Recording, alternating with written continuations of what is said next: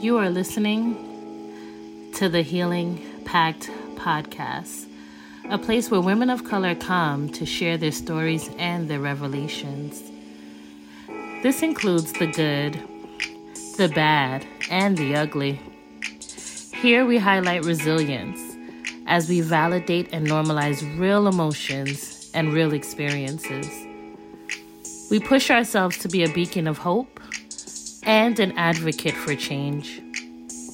I am your host, Melina Sadler, a licensed therapist and a mom of an autistic warrior. I'm here to support and educate you on your options for managing your mental health. Thank you so much for listening. Be well and be encouraged.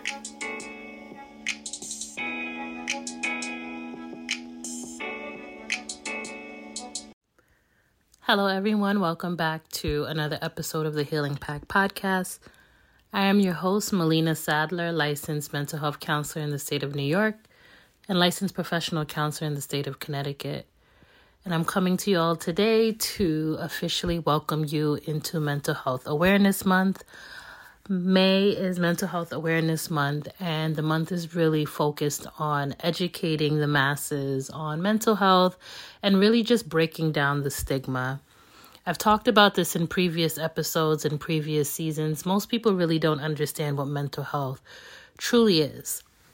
So I wanted to talk a little bit today about the difference between mental health and mental illness. I think a lot of times people think mental illness and mental health are synonymous, and they are not. Mental health is literally what it sounds like. It's the health of your mental space, your mental state. Everyone should be focused on their mental health because at the end of the day, if you're not in your right mind, other areas of your life are going to be negatively impacted. Mental illness is just that. It's when your mental state is ill. It's when you have the incapacity to control your thoughts and your emotions, to control your reality and everything that comes with it.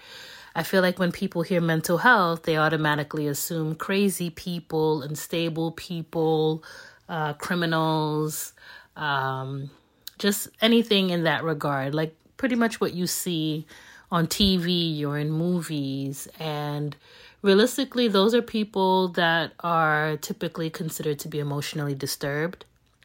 And what I think is important about this conversation is a lot of those people who are considered to be severely mentally ill, whether they are schizophrenic or have bipolar disorder or some other mental illness or diagnosis, they all started, for the most part, where we are. Some people showed signs of mental illness very early on in their life, and because of the lack of education, maybe their parents didn't really know how to address these concerns early on, and therefore these issues became worse.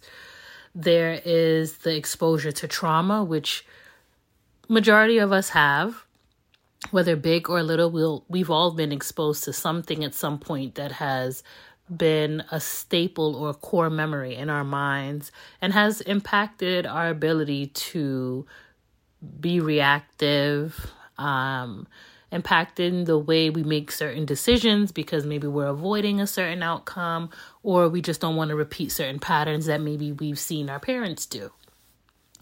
So when you think about that, and you think about the fact that there are these people that you would label as quote unquote crazy or unstable, when you think about the fact that they started off typically in a place just like you and I, where you feel like you're functioning in your wholesome self, you're doing the things you need to do on a regular basis, it makes you wonder, how did they get to this point of being considered crazy or unstable? How did they get to this point where they're acting in bizarre ways or their sense of reality has been taken away from them to the point that they are no longer a functioning citizen? And truly, when you think about it, it's from doing a bunch of things a lot of times that do not serve us and also impact our mental health negatively. A lot of us are engaging in activities on a regular basis that we know are not good for us. We know that there's an emotional toll that's taken when we engage in some of these activities, and we continue to do them because they tend to be comfortable in some way. We sometimes find some form of a benefit, even if the outcome is negative. In the moment, it feels good, so we're going to do that. There's also the concept of shying away from things, where you know there are things you're supposed to do, but you avoid them because you're worried how you might be perceived, how you might feel about yourself, or simply because it's too hard. And when you think about your physical health, there are a lot of things that kind of align with that as well. So for most people, it's weight loss. A lot of people want to lose weight. A lot of people want to look better, feel better. And we all have this wealth of information on how to lose weight, right? We know about caloric deficits. We know about eating healthier. We know about avoiding sugars and trans fats and grease and oils and over-processed foods with dyes and all of that. We know that we should exercise. We know that we should be physically active. We know how these things impact multiple systems in our bodies, but yet it feels like the most daunting thing in the world to do. There are a lot of providers out there that can provide information and education in these areas, just like a therapist or a psychotherapist or a psychiatrist, psychologist, a social worker can provide information on how to improve your mental health. But for a lot of people, it feels like the most daunting thing to do because why? We are creatures of habit. We all have very different experiences. We were all brought up in different households with different circumstances that shape the way we think and the way we move through this thing called life. And when you have all of that behind you, sometimes there is no space for this new information on what you should be doing to take care of yourself. But the consequence of not taking care of yourself is detrimental. We know that if we continue eating poorly, doing things such as substance use, that the consequences are high. There are medical issues that can come up. There are medical diseases and diagnoses that we can get that all can potentially be fatal. And granted, mental illness is not something that we would necessarily say can automatically lead to a fatal outcome. The risk is definitely there because what we know about people who become emotionally unstable or mentally unstable, there's a risk of suicide. There's a risk of homicide because your perception of your reality gets shifted. And unfortunately, without extra assistance, which is usually some form of medication or intensive psychiatric treatment, a lot of people cannot come back from those things. When you look at the brain scans of some of these people biologically, you'll see that there are a lot of similarities between someone who's deemed to be severely mentally ill and maybe someone who, let's say, has dementia or Alzheimer's or even a traumatic brain injury. Comparing all of these scans together, you'll see that a lot of times the same parts of the brain are impacted. Now, if your brain is in the process of kind of like degenerating or essentially eating away, you're not going to necessarily have the skills to bounce back because at that point you're too far gone. And I find it interesting that so many people are scared of being deemed crazy or mentally ill, but they do not take their mental health seriously. Why not engage in the preventive measures to allow yourself to deal with what you need to deal with and to take care of yourself? I feel like there's this big push on social media for self-care and self-love and affirmations, and it sounds nice to say it out loud, but how many of us are really taking the time to really sit down and sit with our thoughts and sit with our emotions and our feelings and make conscious and intention that can change the trajectory of our life? A lot of us are not getting up in the morning and writing down the things that we're grateful for. A lot of us are not getting up and speaking nicely to ourselves. When you think about the thoughts we have a day, many of us are having a lot of negative thoughts, mostly about ourselves, sometimes about other people. But because they are part of our habit and they're part of our daily routine, we don't even recognize just how often it's happening. If we had to do thought tracking exercises where we literally had to sit down and write down every single thought that we had for that day, how many of them would be negative? Most of us are not walking around fully positive all the time because we're constantly worried about something or anxious about something. All of the systems in our body are connected. I don't like for our physical health to be separate from our mental health because there literally is an intersectionality there.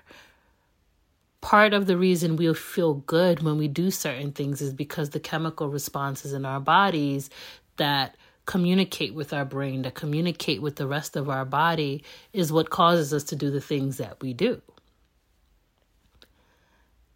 Taking the extra steps to get yourself to a point where you feel mentally and emotionally healthy is really important. When we go back to this example of weight loss, I would confidently say 90+% of the time, the reason people can't accomplish their goals in that area is because of their mental capacity, because of what they believe about themselves and what they believe they are capable of versus what they believe they're not capable of. We all have the information. We've seen the YouTube videos. We've gone to health class. We might have had biology at some point. We've seen people successfully implement different routines and life changes to accomplish these goals. It literally takes nothing to emulate that. But because of that mental capacity and the feelings of failure or discouragement or being in denial, those are the real roadblocks. And it makes you wonder why those roadblocks are there in the first place. And what does that tell you about how you feel about yourself or what you believe about yourself? A lot of us don't feel that we are capable to do the things that we want to do, so we're not even willing to try. And for some people, that's called imposter syndrome. And for others, there's a part of them that's just willing to kind of sit with the status quo until they get to that point where the status quo doesn't feel like enough anymore, and then they find something else.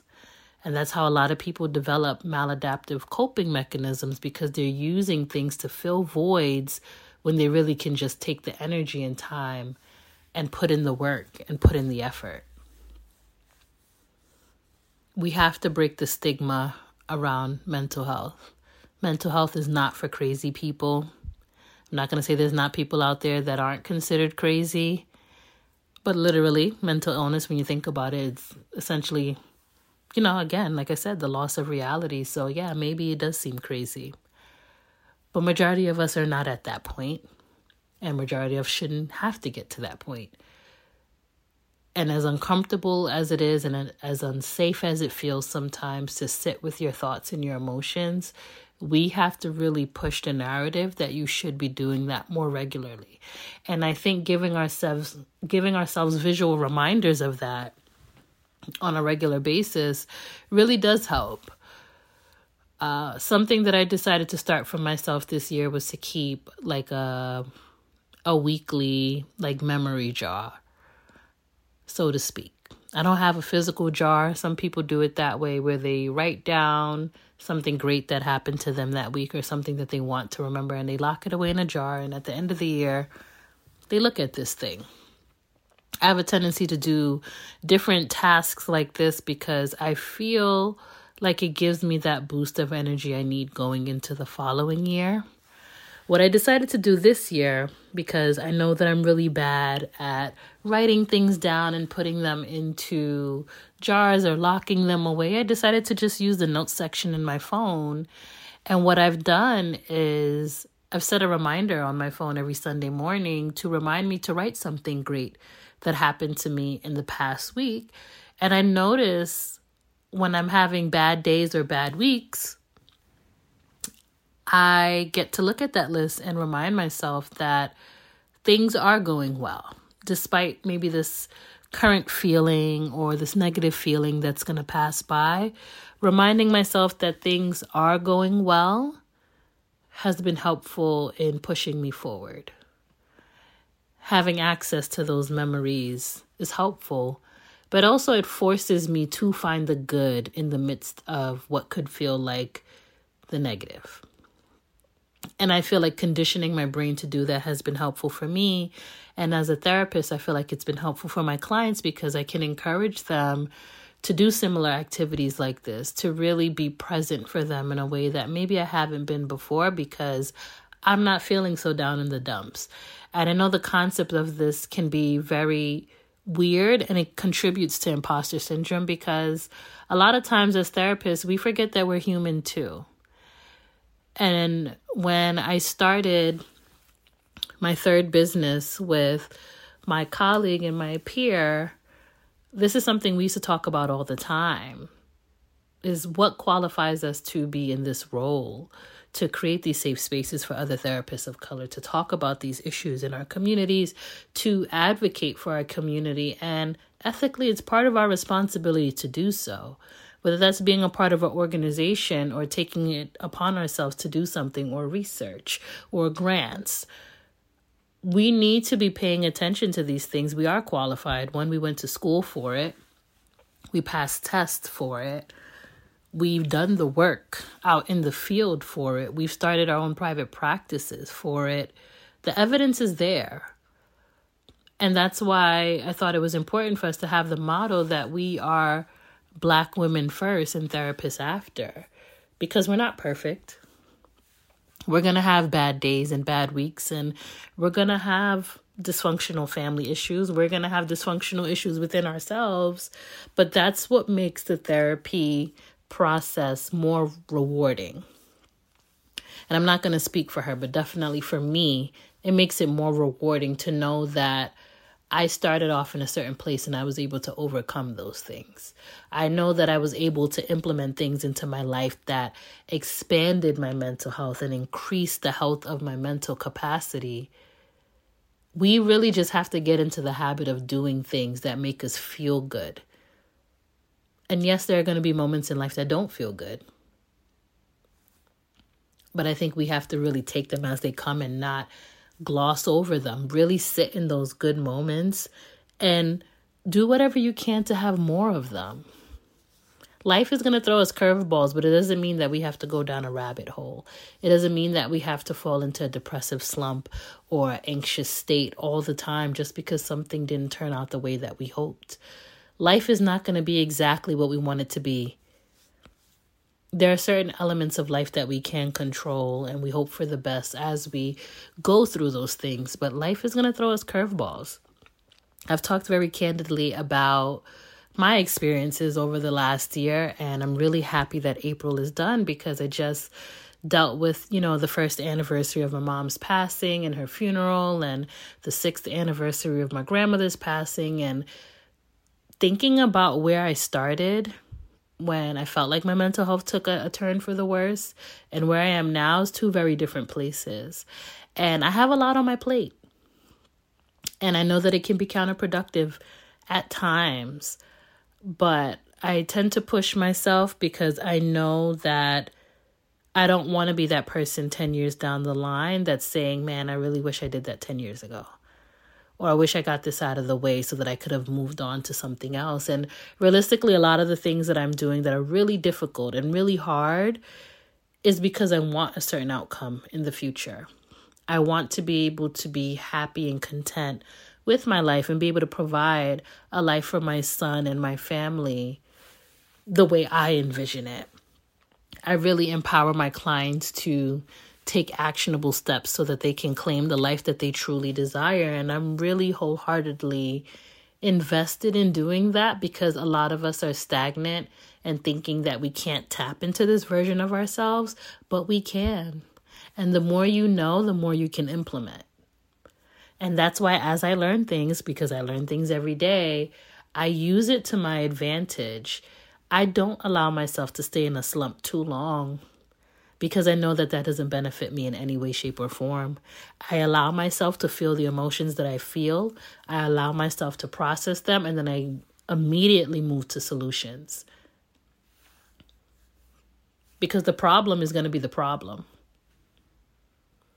The solution can be whatever you intend for it to be.